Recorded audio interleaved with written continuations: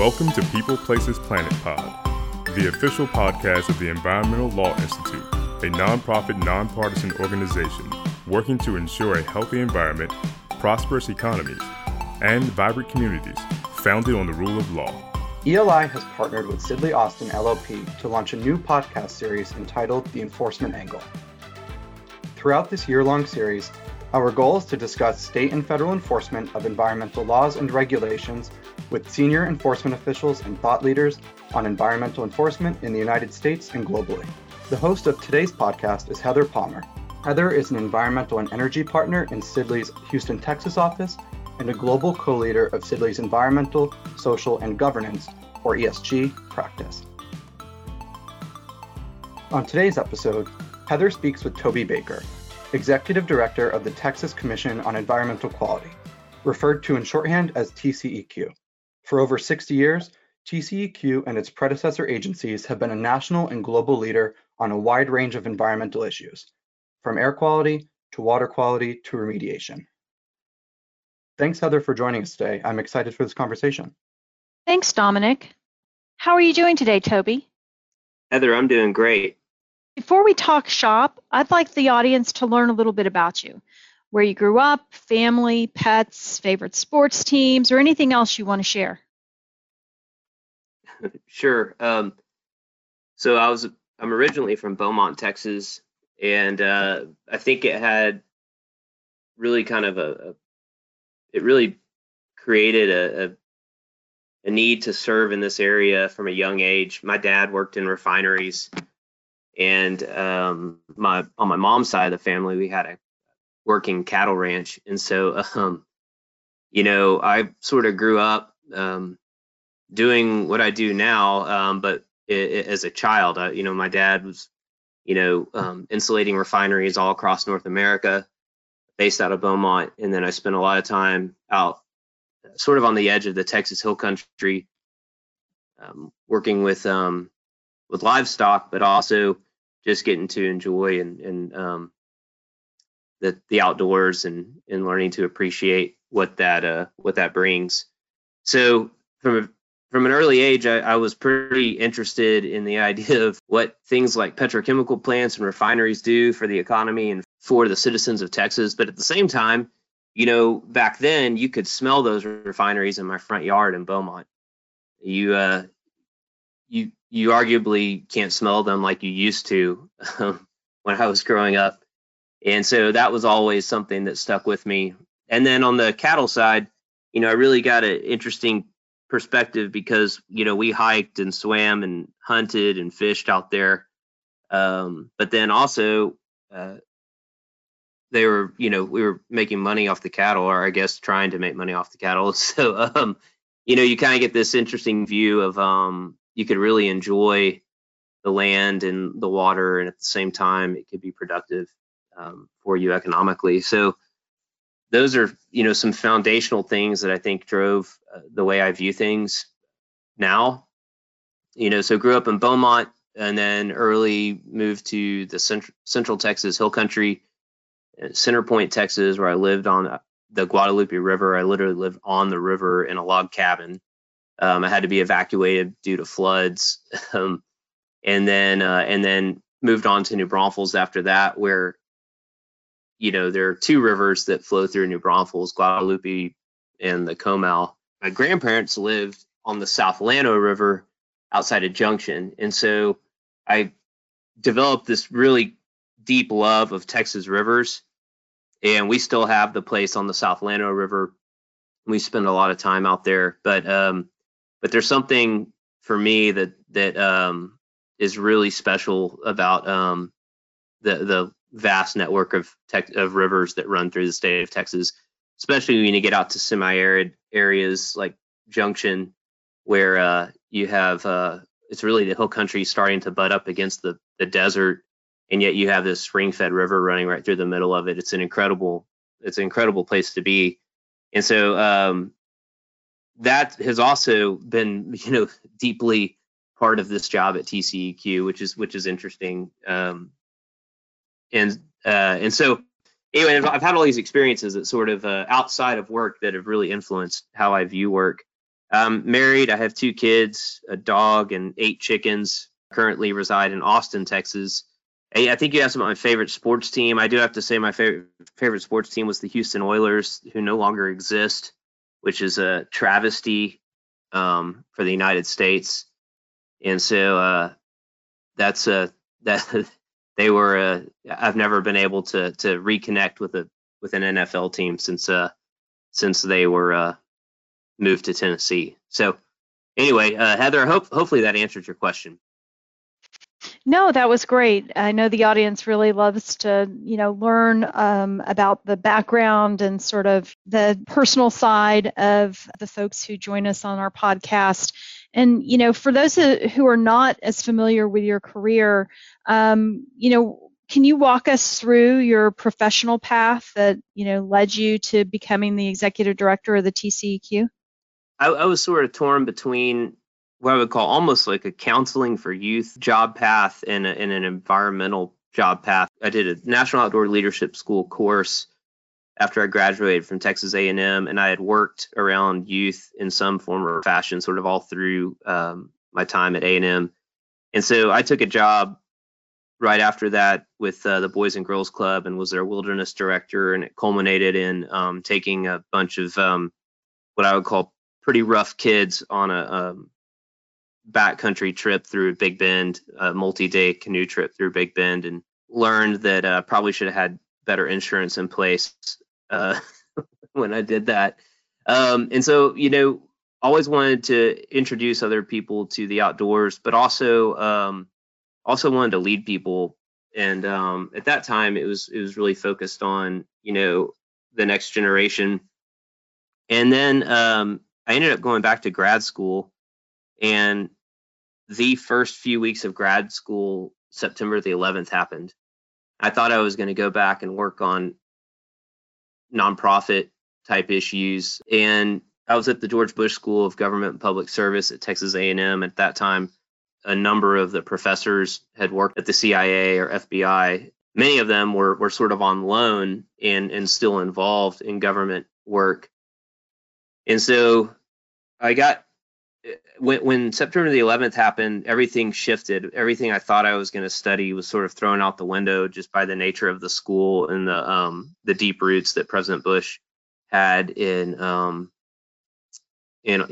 government and foreign affairs.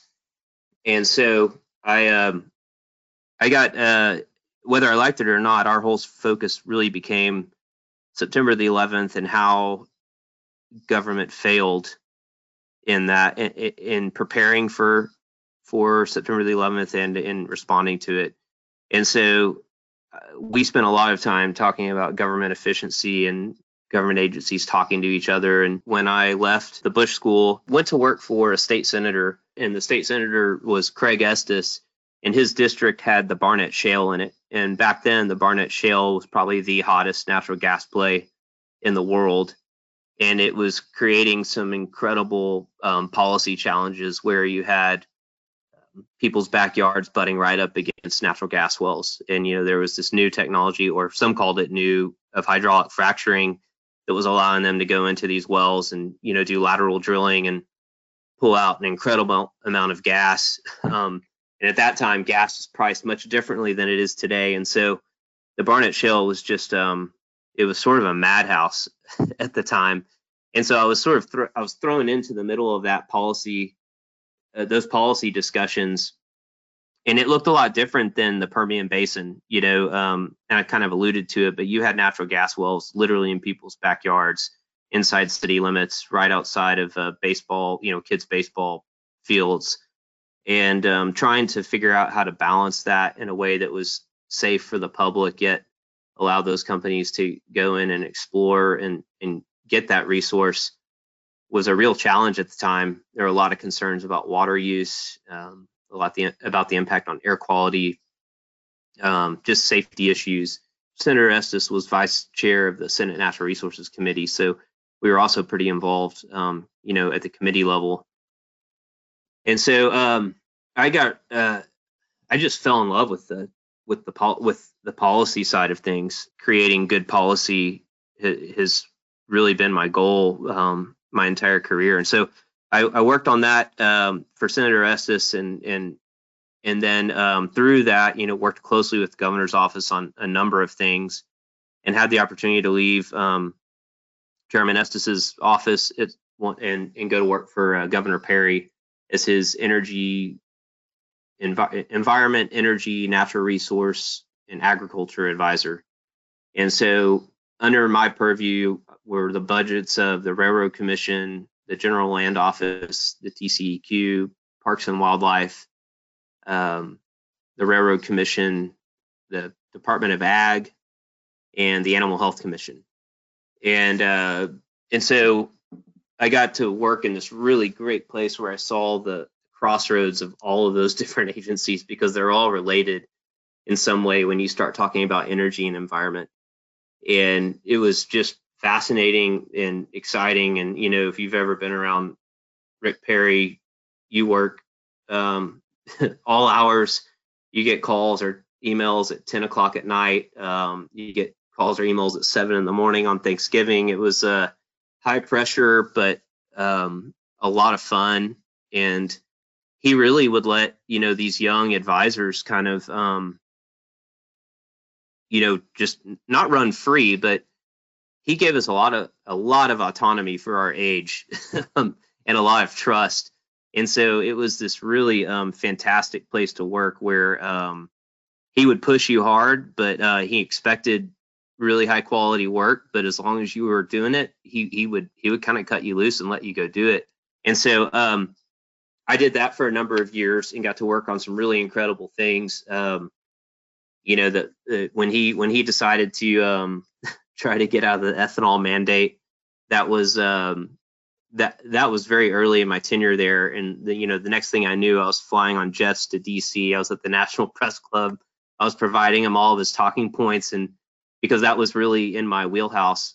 And so very quickly learned about, what I would call, you have sort of state and local policies, but very quickly I got thrown into the national policy discussion, and then also the accompanying politics that go with things like that. And so I worked with him for a number of years, and then a commission role came available at TCEQ, and the governor asked me to go out there. So he appointed me to be a commissioner at the Texas Commission on Environmental Quality. I've been working on their budget at that point for, starting in the Senate, quite a long time. I knew the agency, almost as well as you could from the outside. And then, it takes a long time to really learn the agency. You really need to go inside. And so he trusted me at a young age, which I will always give him credit for, to go out there and take that role. And I did that. And in the midst of that, he asked me to oversee the BP, the dollars associated with the BP oil spill or the Macondo blowout. And so I still am a governor's appointee on the Ecosystem Restoration Council, and which has been a huge part of my job, especially as a commissioner. And then our executive director at TCEQ retired, and I'm sitting over on the commission side, and the commission side's pretty interesting. And but you look across the hall and you just see kind of there's just constant action over on the executive director side, and it reminded me a lot more of what I was used to in working for the governor's office. And there was always sort of a longing of, gosh, I wish I was kind of in the middle of that. And did some soul searching and got some necessary clearances from downtown that it would be okay, and decided to put my my resume in to go through the interview process to be executive director of the TCEQ. And so my fellow commissioners, when I did that, then were put in the very awkward place of interviewing me to be the executive director, along with a number of other applicants. And luckily I got the job, and now I've been there for coming up on 3 years, and it's by far the most fun, stressful, challenging, exciting, terrifying job I've ever had in my life. but I wouldn't trade it for the world at this point. It's really an interesting place to be on a daily basis. No, you've had quite an interesting journey. And, when you talk about sort of shifting from being a TCEQ commissioner to the executive director, I'm curious, and I'm sure our listeners are curious, is, how has, your role been different, if at all, as the executive director versus when you were a commissioner? Sure. The commission role is really interesting. At the end of the day, the commission is a full-time commission, so it's different than a number of state agencies. So as a commissioner at TCEQ, you go to work every day. And the reason why you do that is you have a bi-weekly agenda, which is where you take up all of the actions that the commission has to make decisions on. The commission really is almost like a panel of judges. And so it's very much like a courtroom, in the sense that you spend a lot of time reviewing the record, you spend a lot of time reviewing the facts of cases, looking at evidence, and then at the end of the day, what you're getting paid for as a commissioner is to take the vote, take the hard vote on what's in front of you, and that could be anything from an air permit, that could be a contested case hearing, that could be a new rule package, that could be an enforcement action, an emergency order. All of those big, high-level policy decisions are actually made at the commission level, and it's incredibly rewarding. But it's very much, like I said, like being sort of like a judge or an attorney, and you're not necessarily an attorney with the action of arguing in a courtroom, unless you disagree with one of your fellow commissioners in public, and then it gets real interesting. Because all of that's on the record and everybody gets to watch you have that discussion. But it's a lot of behind the scenes preparation, a lot of reading, a lot of really weighing the facts of things. And then you're also the face of the agency. So you do a lot of speaking engagements. You're out and about quite a bit. If you've ever been to TCEQ, the commissioner's offices are on literally one side of a hallway. And then you go through this little hallway, and then you're on the executive director side. And I used to sit over there, and during things like Hurricane Harvey, there are just people going everywhere, phone calls, people up there 24 hours a day, working out of a, makeshift operations center. And they were dealing with things like the West fertilizer explosion, the, Hurricane Harvey, the hurricane and the tropical storm and everything that came with that. Dealing with huge water issues in big cities like Corpus Christi, the Ebola virus, and you're sitting over there kind of going, man, that looks exciting. The reality is that as a commissioner, you're always sort of 2 or 3 steps behind what's happening on the ground because of ex parte laws and open meetings laws. You're getting briefed one at a time by the ED or the executive director, because you're not allowed to discuss agency business with another commissioner in the room unless it's public. And so, Hurricane Harvey's going on, and you're not finding out about things until 2 to 3 hours later when it's your turn to get briefed. And that was always challenging for me, because my nature is really wanting to get in the middle of things. And also, as a commissioner, you're pretty limited in maybe some of the day-to-day things you can change at the agency, because you're one of 3. If you want to make it, really change something, you got to go out and you've got to have a, public meeting about it and have an open discussion about it. And, I like to tinker, and I'm never comfortable just sort of sitting still.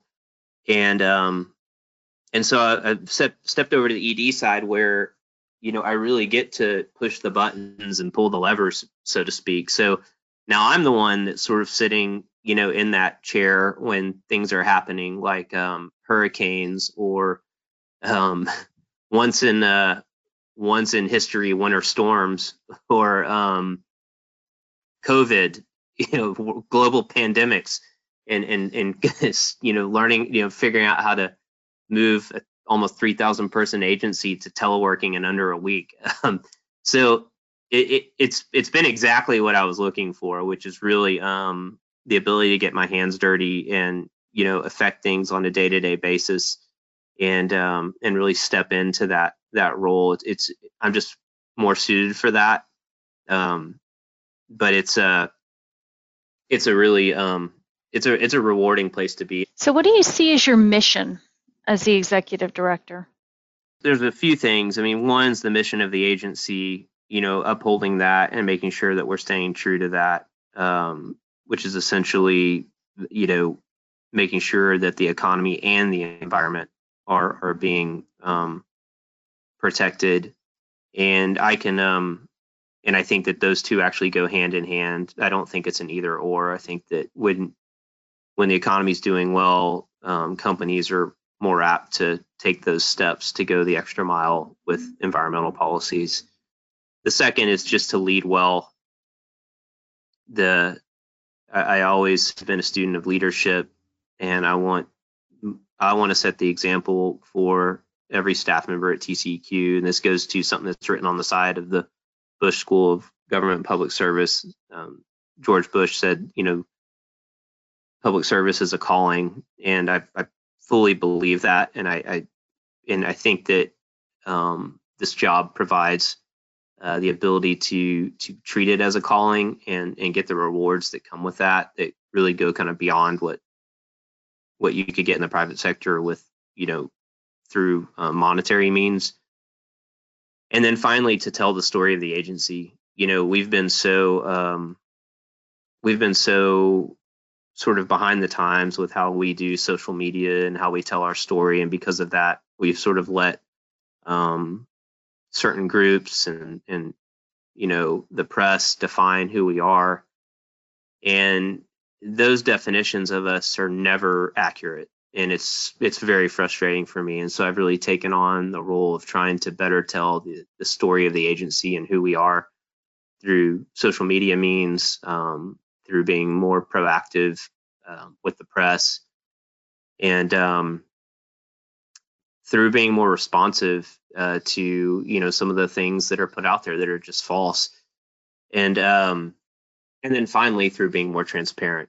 We've really tried to figure out where does it make sense to try to pull the curtain back a little bit on a big regulatory agency and try to be as transparent as we can. And we have a new presidential administration. And so I'm wondering, how do you see TCEQ's relationship changing with EPA in the new Biden administration, if at all? But do you see anything perhaps changing? I'll be honest, the biggest change in an administration change is honestly just the changing of the people. And it's because you spend so much time trying to get to know these new appointees and sort of what their personalities are and what they sort of the way they view the world, and then try to adjust and work with them to get things done. And then every time there's an administration change, you sort of go back to square one with a whole host of people who are presidential appointees at the highest level of not just EPA, but every agency. I deal with it through the Ecosystem Restoration Council. We work with EPA, and this is one of those places where the press would paint an inaccurate picture of our relationship with EPA. Yes, there are definitely going to be places where we're going to disagree on certain policies. And the EPA may roll out a new rule that we disagree with, and we'll make comments to that. And it may even result in a lawsuit. But that's literally less than 5% of what we're doing with the EPA on a daily basis. We are working hand in hand with EPA on a whole host of issues on any given day. And we're actually good partners for most of those things. And so, in those staff, there are full-time, lifetime staff at EPA that we've worked with for years, and they're not appointees, and they will still be there, and we'll continue to work with them. So, the biggest change is trying to get to know the new people, first of all, and then second of all is, we really try to be as upfront and open with, our new federal partners as we can, and that's really something we're trying to embrace. with this new administration. And, we've already been trying to work to get a meeting with the new administrator to introduce ourselves and say, I have not had the opportunity to do that yet, but say, here's who we are. Here's my cell number. And I know we're not going to agree on everything, but, we're going to be partners on a lot of things. And so let's use each other as we can to advance some of this stuff where we agree. And, fair warning, we may not agree on all of it. And so don't be surprised or offended by that. It just is the way that it is. I don't see it changing a lot. And, there's also this inaccurate depiction that we only disagree, because, we have a Republican governor and the president's Democrat, that we only disagree with, Democratic administrations. And that's completely false.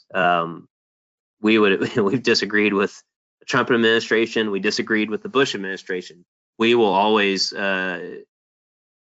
take the path that probably says that Texas needs to be in more control than the federal government, because we know better than people in Washington, D.C. We don't believe a one-size-fits-all approach is probably the correct path forward. The Northeast states are completely different than what we're dealing with, because every single one of them could fit inside of the size of Texas, and so they're butting right up against each other. And so what happens in one state absolutely affects their neighbors. And Texas is a little different in the sense that we've got a foreign country to our south, and wide open states, to our north and west. And so, and then just a completely different sort of environment to our east, where you start getting, a lot more wet. We'd love to have those conversations about how they affect us on the front end before you go down that path. So we can have a full conversation as to whether what makes sense for Rhode Island makes sense for the state of Texas. Yeah, that all makes sense to me. One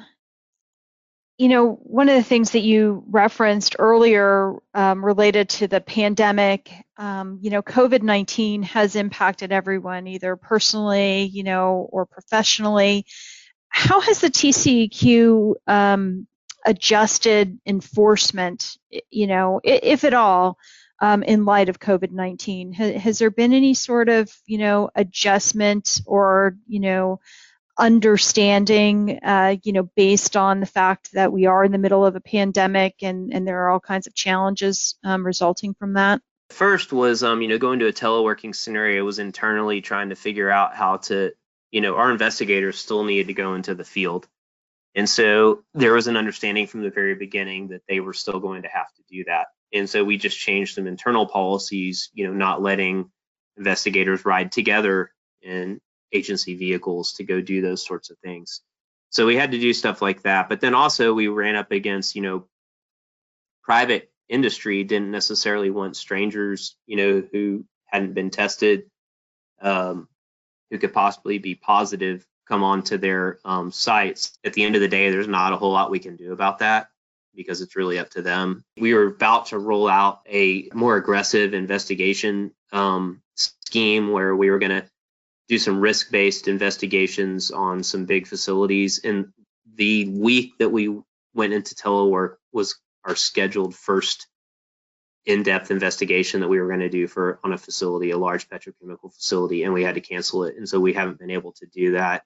And so those are the big ones. And then, we had put we've been very transparent in granting enforcement discretion because of COVID-19. We didn't really know what to expect at all. So we created a way for companies to ask for enforcement discretion, but we decided to post all of that publicly. So if a company was going to ask for enforcement discretion from the executive director, that was going to be posted on our website for the whole world to see.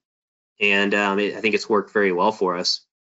When you have contractors who are positive with COVID, you can't get them on site, then that makes it almost impossible for a private entity to stay, to stay in compliance on certain things. And so we had to figure out a way to be able to work around things like that.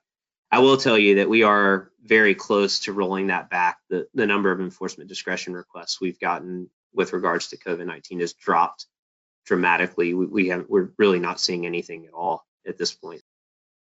Texas also, experienced severe cold weather and, widespread power outages recently. How did TCEQ enforcement adjust in light of the severe cold weather events? Well, I think that, so the governor issued a rule suspension related to emission events. That's going to be a tool that's going to cover a lot of the issues that we saw with the storm, especially on big petrochemical facilities. Many of those facilities were I think, asked to shut down and trying to shed load to keep the lights on. And so that rule suspension should cover them, and any that then went down because of the storm specifically should be covered under that. We always have the ability to use enforcement discretion inside the agency, and so we'll be, we will be exploring that. But the biggest thing that came out of it for us, there really weren't big enforcement cases, but one of the things for us that was a game changer, and I think is going to be really illuminating when it's all put together into a report, is, we had almost every major refinery and petrochemical plant down at the same time in the state of Texas, from Corpus all the way to the Louisiana border. And we've never, ever had a shutdown event like this broad, this large, all at one time. Not even Hurricane Harvey got close to this. And so we decided very early in the storm, I think, the Friday of the storm, as soon as the roads cleared, I deployed our mobile monitoring vans, or our investigators with handheld monitors. We deployed our mobile monitoring vans. We got all of our stationary monitors up and running, and we requested the EPA to fly their Aspect aircraft. EPA flew the aircraft for at least 2 weeks. And just last week, we finally ended our handheld and mobile monitoring routes.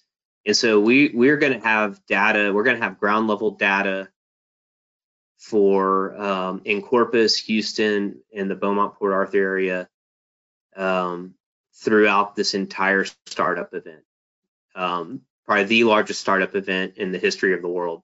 And we're going, I'll just tell you preliminarily, we did not see anything at the ground level that would be of concern. And as you know, when these big plants start up, they tend to have higher emissions as they're warming up and they're starting, as the systems are kind of coming online and trying to destroy those emissions. It really, it works better when it's hot.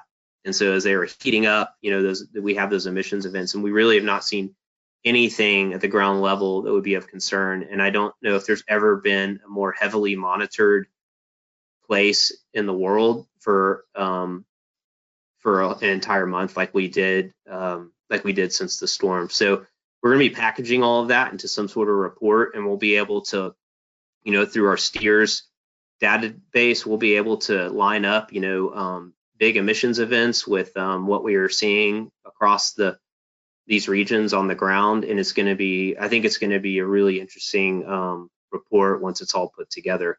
Yeah, it's fascinating because I don't think people realize, what you were just talking about in terms of, having the massive shutdowns that we had in the state and the difficulty in starting everything back up and focus on emissions. So it's I'm sure people will find that very enlightening.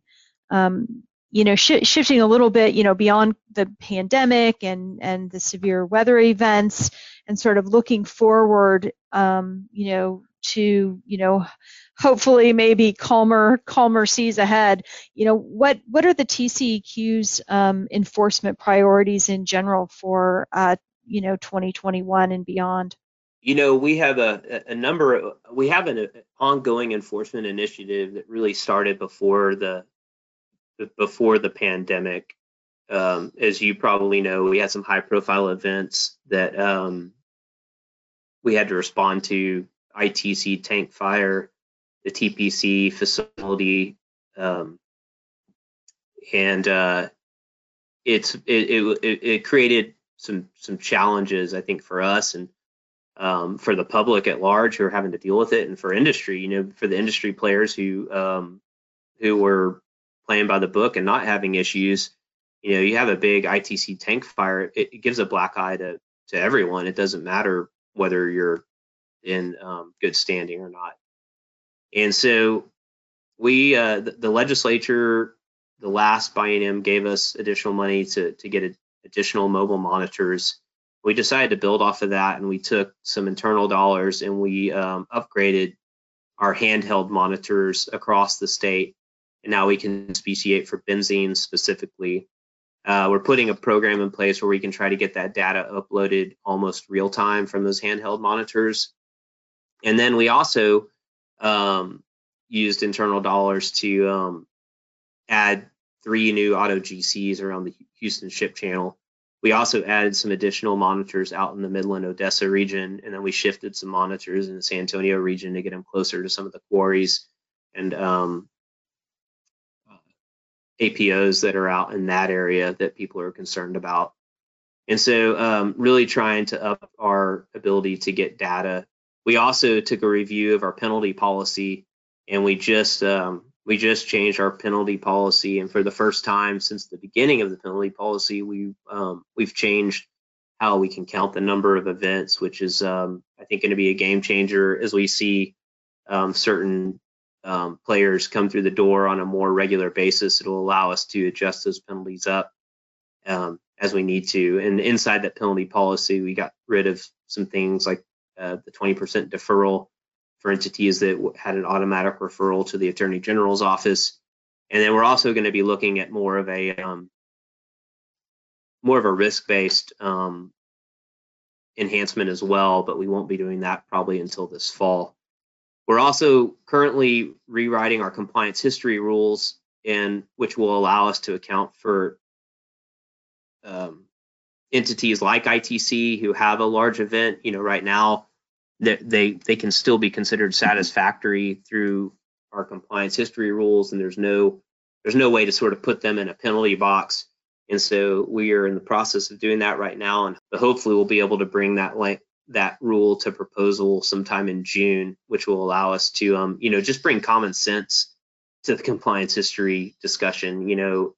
I think you and I could both agree that certain entities after large events shouldn't still be considered satisfactory after those events. And so this is really going to try to address those one-offs that we have to deal with in our compliance history rules. As I alluded to earlier, hopefully at some point we will be able to do these more in-depth investigations that we were trying to do right before we went to a teleworking footprint because of COVID. And that's really going to be a risk-based formula that would take some of our senior investigators and actually put them on the ground in some of these big facilities with different things like OGIC cameras and being able to look, on the ground at these and doing some deeper investigations that frankly the agency hasn't done in a while. And I'd like to bring something like that back. And then finally, we've added drones to our fleet as well. So we can now get drones up and above sites, which we've never been able to do before. So they have cameras, and the ultimate goal is to be able to outfit them at some point with little tools that would help us, identify pollutants and emission points and things like that. But right now, really just, getting everyone certified on how to fly those things is important. But, we're really trying to bring every tool we have to the table. I wanted to, turn our focus to maybe some sort of more kind of issue-specific questions. Climate change, was very much an issue in the recent election. It's definitely been a focus area, one of the primary focus areas of the new Biden administration. What role do you see, if any, of climate change affecting the TCEQ's enforcement priorities? I would say there's a disconnect between what the public thinks we can do and what we actually can do with things like the topic of climate change. The first thing is we do regulate greenhouse gases right now. You're required to get a permit for greenhouse gases. So that's number one. So we do have some authority there. Now, to go beyond that, we don't have much. And that's where the disconnect lies. To do that, we don't have, a bunch of climatologists on our staff. We don't have, we don't have those sorts of scientists. We have some, meteorologists, But out there sort of creating policy on this is really not our role as a regulatory body. We really enforce what the legislature tells us to.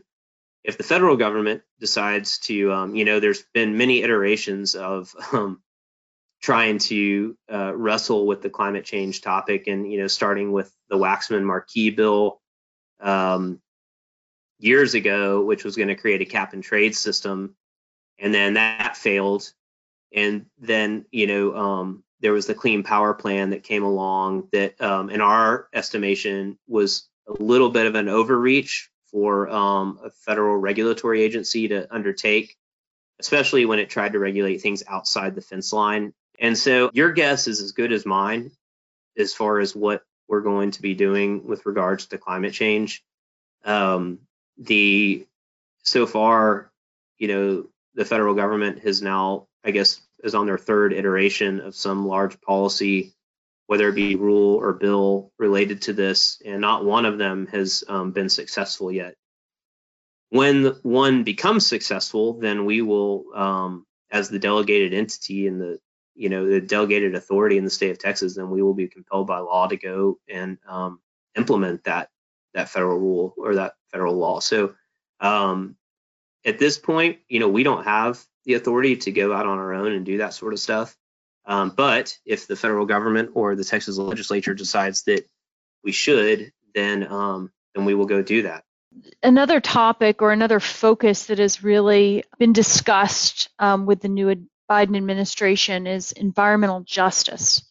What are TCEQ's thoughts on environmental justice and the role, if any, that environmental justice considerations play in TCEQ decision making? The environmental justice discussion is real. If you look at these big events that we've had along the Houston Ship Channel or down in the Beaumont, Port Arthur area, Port Neches, there is a real anxiety that comes with living in some of those areas when you have these big facilities next door. Nobody can deny that, especially when there's a plume that's been hanging over your city for almost a week and over your neighborhood. My goal as the executive director of TCEQ is to provide the same level of protection, the same level of trust, the same level of transparency to every Texan, no matter their socioeconomic status or where they live. In a perfect world, I would love to have people of every neighborhood feel as safe as the people in the other neighborhoods, across town. We have so much heavy industry in along our Gulf Coast that every community deserves to be protected and addressed. We've tried to do that. One of the ways that we've really tried to do that is through our monitoring. If you go to the Houston area, it's probably one of the most heavily monitored regions in the entire world. And by, at least trying to get 3 new auto GCs up online around the Ship Channel that provides really as close to real-time data as you can get that's been, checked for quality. That is something that I wanted to do.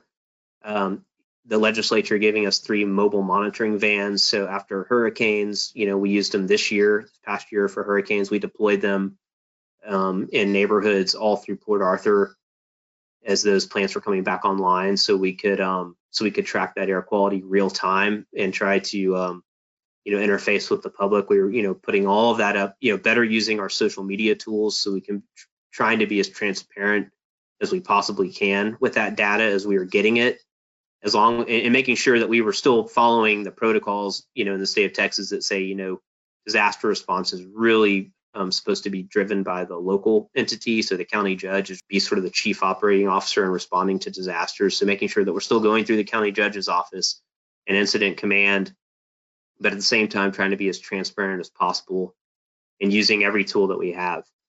Since its founding, TCEQ has been a leader in remediation.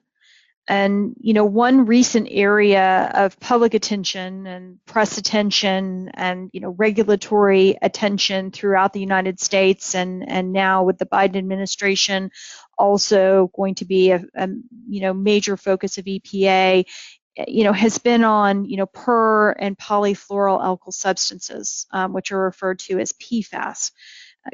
Can you share TCEQ's thoughts on addressing PFAS? Are there any potential actions that are under consideration, whether it's any sort of groundwater levels or soil cleanup levels? What can you tell me about kind of what TCEQ is thinking with respect to these emerging contaminants? We plan on being fully engaged with the EPA on this discussion as it moves forward. I think we can all expect that this is going to be a huge area of attention for the new administration inside the EPA, and my goal would be to be as involved with that as we possibly could. I think we currently have standards in place for 16 different iterations of PFAS. And those are really focused on our, as you mentioned, our remediation program and cleanup levels. We are currently looking at updating those right now.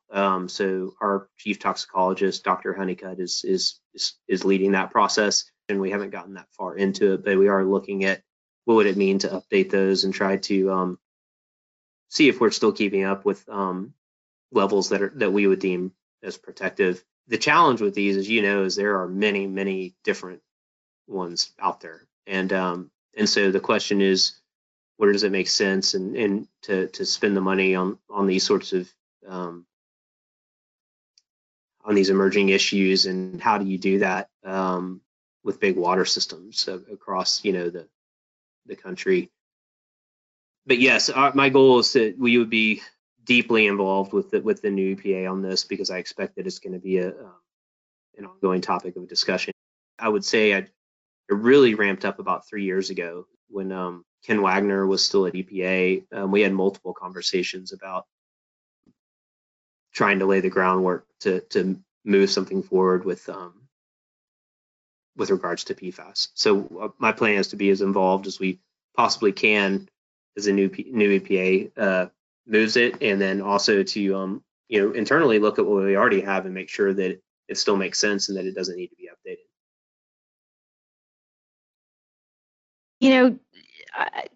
I really appreciate your time today, and but to sort of finish us off, I wanted to kind of talk about public service, and you've had a remarkable career in public service. And it was so interesting to hear about your background and how you came to be where you are today, and you're talking about looking to increase salaries so that you can maintain the talent that you have within the agency. Unfortunately, when you look at the polls, it indicates that some of the younger generation continue to have a declining interest in serving, in government service. How would you encourage, those looking to serve at TCEQ, EPA, or, other environmental agencies? How do you encourage them? What advice would you have for folks that are interested in public service? Well, the first thing is that I would say it's incredibly rewarding, and I think that part of the, I'm going to get philosophical for a second, but one of the challenges that I see just facing society in general is people sort of searching for meaning and searching for things that are rewarding. You could argue that a lot of the anger you see on Facebook and all these other places is linked to the fact that people don't have something deeper grounding them and driving them. There's something to be said for getting involved with public service that goes beyond oneself, and it's exciting to be involved in addressing things that are meaningful now, but they're also things that are going to be meaningful 50 years from now. So the PFAS discussion is a perfect one to look at. The Clean Air Act, the absolute, it's a game changer. These things that go well beyond my lifetime, your lifetime, I think can bring rewards that you never really imagined. Now to be fair, you're probably not going to be able to have your you may not have your shack, your mountain house in Vail, or your your ranch out in West Texas, if you choose this life, but it's going to pay in other ways that I think go far beyond those other things. And then the other thing is, this is really getting to the Facebook anger that I see all the time, is, put your money where your mouth is. It's one thing to retweet somebody who's, bashing something. It's one thing to share something on Facebook that you might have come across, and all of a sudden you're a warrior for that thing that you prove it to me. Come and get in the trenches and see what it's really like, and make a real change, and then we can start talking. And so and then finally, I'd say, if you want to be where the action is, this is what you need to do. If you want to be where the policy is being written, where it's being developed, where the discussions are being had, where the debates are being had, if you want to be in the middle of it, and you want to, I think especially, young attorneys who are looking for jobs, you could go work for a big firm. And I'm not bashing big firm life, but you could go work for a big firm for a number of years and try to work towards being a partner.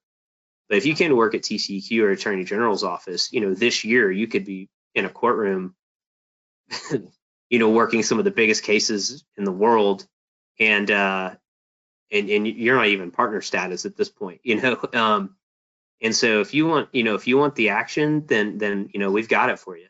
So you're not going to get paid a lot, but but it certainly will be exciting and fun. So that's I would throw those three things out there. We have jobs available right now, and you send in your resume. I'll take a look at it. Well, thank you so much for providing some of your scarce time to our listeners. I know everyone really appreciates it, and we really have enjoyed, I've really enjoyed talking to you. Thank you so much for your participation. Yeah, thanks, Heather. Thanks for having me. Thank you for tuning in to People, Places, Planet Pod, brought to you by the Environmental Law Institute. We would like to hear from you, so please send us your questions, comments, and ideas to podcast@eli.org. And if you're interested in learning more about our work, attending one of our events, reading our publications, or becoming a member, please visit our website at www.eli.org.